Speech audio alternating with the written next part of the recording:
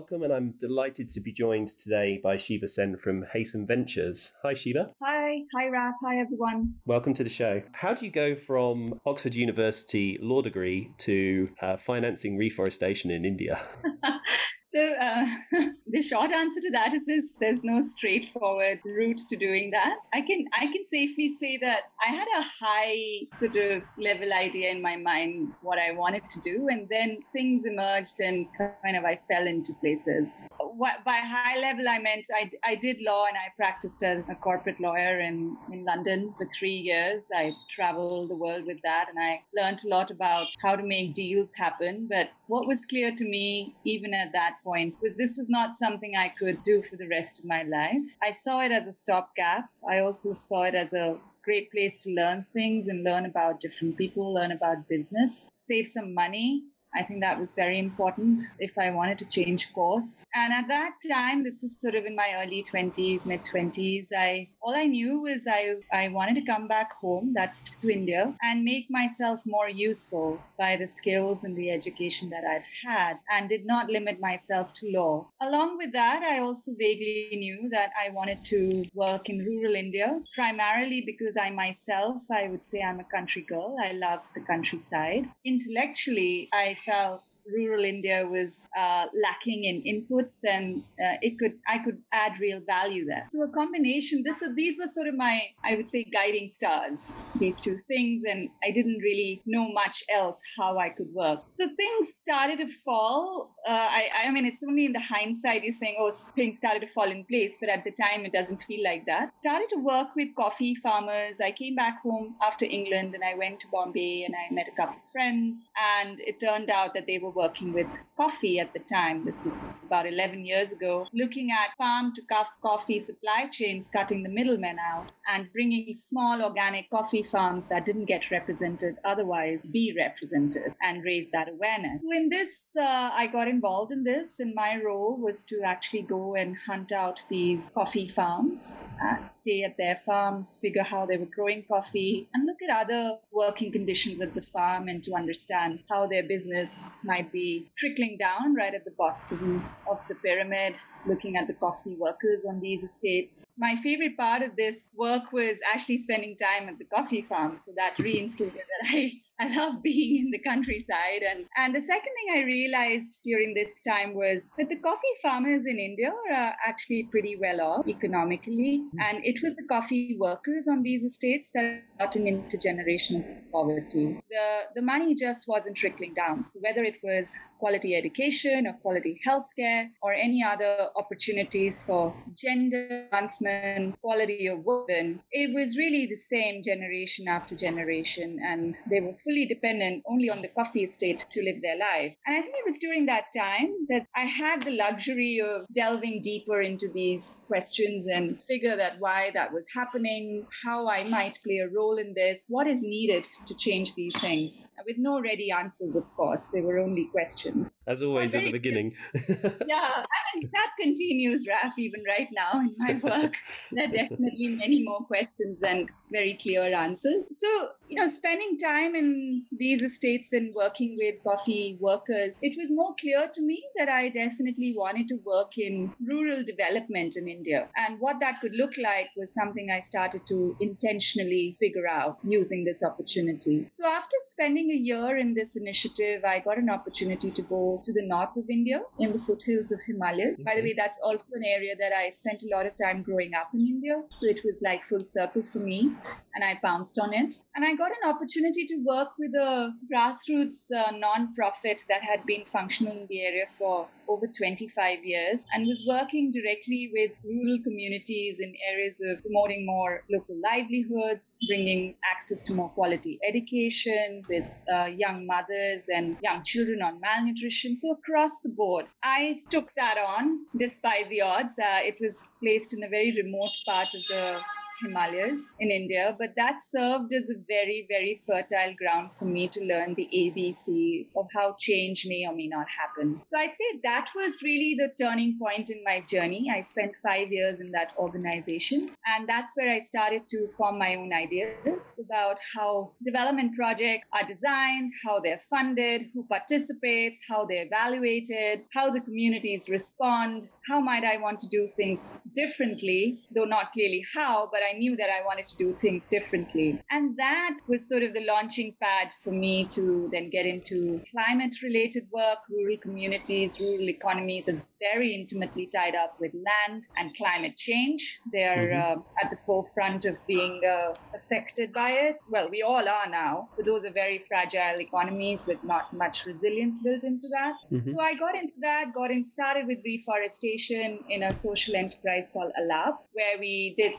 relatively smaller scale reforestation project, and now have transitioned into Hasten Ventures, where we're doing more meaningful scale projects for climate and ecosystem restoration and economic development. And I can talk about that. I don't want to make it very dull, you see. These things are pretty heavy. I'm trying to see like how it's not boring. Yeah. Well, it's definitely not boring. I think, solving big challenges like this is something that every company and everyone has to have kind of at the front of their mind as we build products and services moving forward. So you're kind of on the edge, or you're at the leading edge, certainly in the Himalayas of these kind of activities. You mentioned something that I haven't really given much consideration to in the past. And well, first of all, I didn't realize there's too much coffee in India. I'm getting my coffee from other countries. I always think of tea when I think of India. So, I'm sure you can, put me right on that one. But intergenerational poverty. So this concept of basically you're caught in a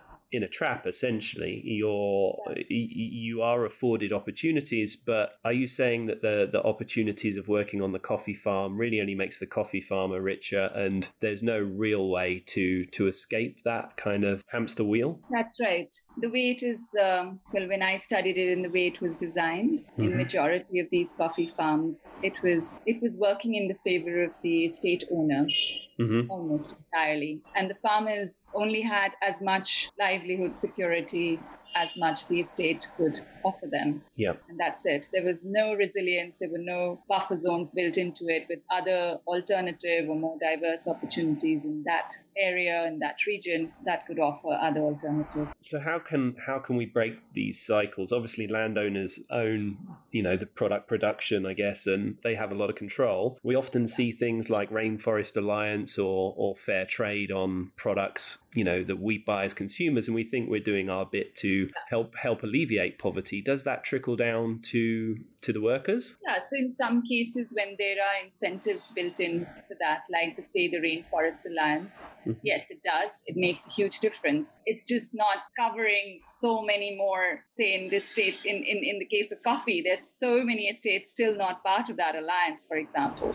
They do not have the incentive to do more than what they're doing for their workers, because the prices, the commodity prices, the supply chain, the middlemen, the way the economics of that commodity, which is coffee, the way it would work, did not incentivize the estate owner to do anything else. So this really kind of flags the importance of people kind of trying to understand where the products they're coming from and how they're kind of raised. So the farm to cup, model you just mentioned, having a better understanding of where your products are coming from does actually trickle down to good projects. Yes, it does trickle down. And when we talk about reforestation or regeneration, these are all parts of incentivizing the right thing. So everyone in the ecosystem is actually responsible. Right from the consumers up into coffee producer, the coffee worker, the commodity buyers, the way it's traded, the whole system. It's a systemic issue, Raf, right? Yeah. And that's with everything. That's with land degradation as well. Look at how people can make money out of mining. It's sheer extraction, but how difficult it is for us right now to make a business case for making money out of healing the planet. And that's the work that you're doing, I think that's very interesting, is how do you turn something, with good intentions into something that's linked into financial product that allows you to channel more finance and more resources into something that makes money for people. So it's not just a philanthropic enterprise, it's actually something that can be a profit maker for people as well as improving the environment. The work you were doing with the NGO was working in collaboration with villagers to plant trees on behalf of big corporations. And that's something I know that you've taken into your work with Hasten Ventures. So what were the real takeaways from that experience? Yeah, so, planting trees is like 10% of the job when you need to work on climate change and regeneration. And don't get me wrong, it still takes a lot of fine tuning and coordination to get that work done properly. And, things like what trees are being planted, where are these being planted, are the right trees being planted at the right places, who is planting them, what kind of skilling and employment you're creating, what's the security of that employment, is it seasonal, can women be included, is there a place for young people in there, and who's going to maintain these trees and why, what's the economics around it, how much are the corporations willing to pay for this, and so on and so forth. So this is one universe of work that happens. But what my biggest takeaway was that this is only 10% of the work, because the majority of efforts now need to go into place to ensure that these trees remain standing. And maintaining and protecting these trees is one aspect of that. Yes, you hire people, you fence the place, and you water the trees, and you look after them for X number of years till the forest is on its way. But what is to say that this forest again would not be cut 10, 15 years from now if the root causes of the degradation, the degenerating loops of the local economy are such that the local people, in order to meet their basic needs, have no choice but to cut these trees again. And that is the real work, in my view. And that was what led to the transition from my social enterprise to Hasten Ventures, because we are in the business of restoration and economic development. Restoration is how you initiate work in a community, in a region. You try and bring some sort of equilibrium to that place that has no water, or the soil is eroding. There's large-scale degradation, deforestation. You start with restoration activities because there is financing available for that with its own gaps. We can talk about that, but it's being acknowledged that we need to do this work. It's a straightforward, quick way to create direct employment locally, and it sort of starts to create some sort of equilibrium there by, whether it's temperature control or moisture in the soil. But very quickly, after first 2-3 years of this work in a region, and we invest in a region for anywhere from 10 to 12 years at the bare minimum, you start to see that what are the other economic engines that we can start to put in place in this region that are aligned with this restoration activities, and better still can move the needle towards regeneration and abundance of natural resources. And Raf, that's where we need to talk about regenerative work as well. It's not just planting trees. It's about having economic engines in a region that are aligned with nature. Completely. And drawing more and more capital into that. So a lot of philanthropic capital, now increasingly finance capital, can be invested in the restoration activities. But how much of it is acknowledged that we need to invest in economic engines in the same region? Well, yeah, because there's, no end of demand for good quality carbon credits right now. We've seen what's happening with carbon prices, and people, many corporations are looking to purchase more and try and offset some of their existing operations that perhaps, and for other reasons. But, how are we going to accelerate the number of projects so that the supply can start to meet that demand? I'd love to hear your thoughts on that. Yeah, that's one big challenge. But before we even look at the increasing the supply, I think we need to delve deeper into what is a good quality project. How are people defining a good quality project right now? Most projects in the space of reforestation, in the space of regenerative agriculture, mostly talk about planting more trees on the ground. And there's been a lot of movement and I would say progress in terms of understanding that biodiversity is important. important, that native species are important, that soil work is important, which, say, are the lessons that we've learned from the kind of projects that were being done in the 1990s, early 2000s. But then what? We plant these trees, right? Right? That's good quality. Yes, it's incremental, but then what? I mean, when you look at it from the impact point of view, Raf, I mean, you can get your carbon credits out of planting the right trees in the right place. Of course you can, right? But what happens in that region? You're not changing much. Definitely incremental progress, but because those trees might most likely will get cut down again, or the survival rate might be poor because what are the economics attached to these trees, right? People are poor. Most areas where this is being done, they need some sort of medium to long-term financial security, investment. If you're getting, suddenly you've increased production of fruit in a region, or not suddenly, say over a course of 3 to 8 years, you've increased the fruit production, people will go and sell that in their local markets. Yes, that will help, again, incrementally increase the local income levels. But your fuel production is still unresolved for your agricultural large-scale practices are still sort of the same, and you might marginally increase your income, but that's not really changing the state of that region much. Instead, if you thought that, okay, how do we now invest in this region to make use of this abundance in a way that it exponentially brings about change and creates way for further investment in this region? Completely. That I don't see much right now in these kinds of projects. There are a few people who are talking about that, very few. And how we do that is by doing, Raf. There's no other way. We've got to do it. We've got to show it. We've got to make a case for it. We've got to share it. We've got to have more and more build this community where, Hazen, no matter, how big, at least in terms of impact, I'd like to think we're still one entity, right? So the idea is to build this thought process, share these learnings and learn from others as well, and do this as fast as we can in the next 2 to 3 years and show a case for this. So your work is not, in your mind, it's not just about creating, products that can help, improve the environment, but it's really around the whole business model surrounding that to ensure that you're lifting up the whole community around it and not creating something that's just not going to last, right? That's right. It's about regenerative economic development. Amazing. So I'd love to know more about the projects that you're currently working on with Hazen, particularly the stuff that you're doing in the foothills of the Himalayas. Right now we have a few projects in our pipeline, one of which is in the Himalayas. We've got a couple others in the drylands of India and the western state, the desert state of Rajasthan. We've got a small project brimming in Ethiopia as well. In the Himalayas, we've right now been looking at native and the degraded common lands there. So as I said, that restoration activity it's a great place to start working with the community in a region.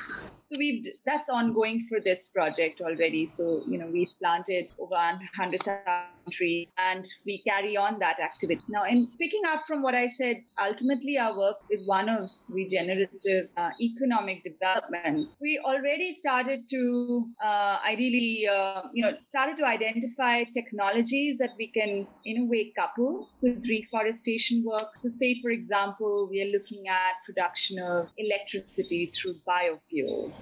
In particular, specific to this project, we have a huge issue of invasive pine species spread across the region, across this whole state of Uttarakhand in the Himalayas, where the needles, when they fall from the trees, are highly inflammable, and they are the biggest cause of forest fires. So in a way, any restoration activity here is meaningless until we mitigate the risk of the fires, when we're ideally across the state. Looking at this issue, we are exploring how might we use gasification and pyrolysis to feed these pine needles as a stock feed to then produce electricity that can be fed back into the grid, and also have a byproduct of biochar, which again, when put back into soil, which can be in our forestation activities, locks the carbon in for a long time and increases the water retention capacity of the soil, thereby reducing the need to water our forests. Wow. So this is one loop, for example, that we're looking at. Now, in order to do this, we're working out financial models of this. We're seeing what's the investment needed and what's what's in it for the investor and how can this be made viable. And what it does is that this firstly ties in very nicely with, while you're increasing the forest cover, you're mitigating the risk of forest fires. It's imperative to do that. Secondly, this is the economic engine that is regenerative, what I was mentioning previously,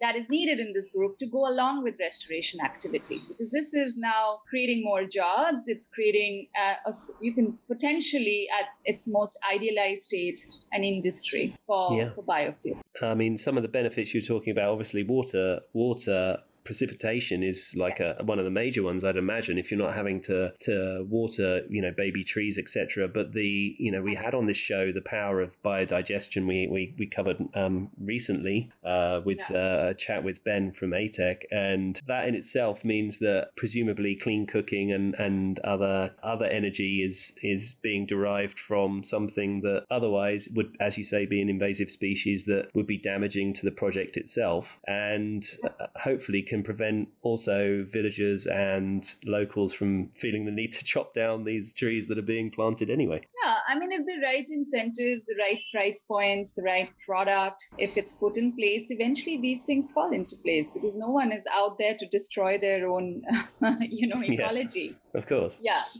I mean, all of us, none of us would do that if we didn't have, some of us might do, but most of us wouldn't. So this is one example of the kind of activity that we would bundle with, say, reforestation. Then at the same time, we would then start to move from common lands, community lands into farmland. In a place like India, usually we are working with very small farm holdings, which is true for most of the developing world. So this sort of a thought process that we would bring in our projects, say in India or in Africa, would be applicable in most places where we deal with small farm holdings. Mm-hmm. And we then start to design that what are the things in addition to the farming activity that is happening now that can bring in more resilience, diversity, and income opportunities to farmers. Also meet needs like their fuel, how we can move that away from wood and say fodder, and so on and so forth. So start tying in these designs. So I mean, as a project developer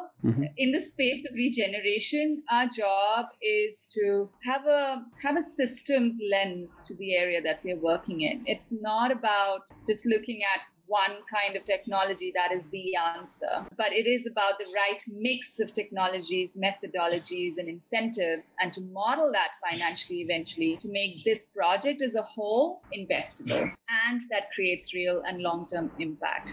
So we would do that with farmland solutions, common land solutions, forest solutions, energy solutions, water distribution solutions over time. And that's why, Rafa, I said that, you start with restoration activities, but you start making a case for these economic engines that meet the basic needs of the community, puts a new economic activity into place, draws in more investment. For that, we give ourselves a minimum 10 to 12 years of time. We're dealing with an area anywhere between 100,000 to 200,000 hectares in this time period. In the sense, the idea is that just with an amount like that over a decade, we can actually transform regions. Yeah. I mean, that's what it's about, and it sounds like it's an extremely holistic approach that you're taking. Because I guess we're so used to everyone specializing, everyone being experts in very narrow fields, but what we're talking about is ecology and economies and things, and they're complex, interrelated systems. So the approach that it sounds like you guys are very holistic in how you're working with the community and with the environment. That's right, and with that comes its own challenges, because that's not how we work right now, and that's also not how we think right now. Most of the investment would go into, say, a company with a solution. Yeah. But how do you transform a region that you invest over a decade? It'll need a combination and multiple sets of different sort of interdependent solutions. But when is it investable? Is it investable? Are you looking for people to kind of lead these investments who are landowners who want to see a return from the conversion into carbon credits and things? Or how does a project get going from, because there is a sort of a big amount of supply, demand, but not enough supply, it seems. Yeah, so right now the way carbon markets are organized, it's very difficult to pencil out these projects just with carbon revenues. So you can only do so many things with financing you can get from the carbon market. So for example, if you're investing in the infrastructure to plant 100 million trees, then we need equivalent, proportionately sized infrastructure to, say, process the produce that we have, or cold storage, or market linkages. Now, all of this is not unable to be met right now with carbon revenues. So we need other forms of capital to participate and make a business case for that. And is that corporates, or is that kind of specific financial products? It's everything, really. So corporations right now are mainly participating in carbon financing, but even capital markets to look at that realm of private equity or venture capital to see what are the offers that can be presented to them. I mean, it's all about kind of enabling or trying to bring more of the private sector into your domain more quickly, so that these projects can start to, propagate far sooner. Because how long does it take for the land parcels to start to be productive from a carbon sequestration sense? Because trees take time, right? How do you approach it? Yeah, so the transformation, the trees above ground, it takes time for us to see the growth. But a lot of soil activity starts from day one below ground and on ground. So if we're talking about forests, within 3 years, we can do the first measurement and potentially start to release carbon credit. On the farms, when we look at fruit and nut trees and certain other regenerative agriculture activities, it can be within the year. Can you access like a higher quality carbon credit price because of your work around biodiversity and having, many species rather than monocrops, etc.? Yes. I mean, there's more and more awareness in the buyer community about these things. So yes, absolutely, it's moving in the right direction, and that's what we intend to do. Moving forward, where do you see the opportunity with the work that you're doing? How can we bring more investors into this space, and who are the people that you typically work with to initiate kind of a project scoping? Yeah, so project scoping is sort of a very almost defined technical exercise where our first contact is with the communities, with the local stakeholders, so the non-profits working in a certain area, the local governments. And we do this initial scoping in collaboration with usually these sets of stakeholders. Then it kind of gets us a basic in-house feasibility, viability of these projects. And that's when, we would do a feasibility study with experts to see what can be the carbon potential according to if these projects were to be registered, according to the needs of the standards like Verra, gold standards, so on. That's when a project becomes investment ready. There are various models of investing for corporations who may look at upfront funding, or they may look at certain lock-in periods and so on and so forth. And these are usually corporations, Raf, that would look at financing these projects in exchange for carbon credits. And that's how a project cycle would flow. And once the assets, the investment is secured for restoration activities through a registered carbon project, that's when, around about that time when we can start to model other economic activities in that region and make those offers to impact investors and other commercial investors. And is it all kinds of companies, or is it specific sectors where you see the most appetite or most engagement at the moment? I mean, we are agnostic of which company that we work with, as long as it's a fair price and it's not extractive. Right now, we see a lot of oil and gas industry, obviously dominating the space for this, for their need for carbon credits. But it's more a case of what's the what's the fair price for the project. It's across the board, really. And what's your goals with Hasten? Do you have a specific goal around the amount of carbon you're trying to sequester or land you're trying to change? Is there something you guys hope to achieve in the next, by 2030 or 2050? Are you aligning to the SDG targets, or is this purely kind of case by case? No, absolutely. We've set ourselves targets. We need to have a North Star. 2050, God knows. We're working towards 2030, and we've set ourselves a target of 10 million hectares worldwide, and we need to figure a way out to reach that target. That would be amazing. Well, I really hope that you guys continue to do the exceptional work that you're doing in India and beyond. Thank you so much for coming on the show, and appreciate your time. And I really look forward to tracking your work and introducing hopefully people to Hasten to help drive things forward in India and beyond. Thank you, Raf.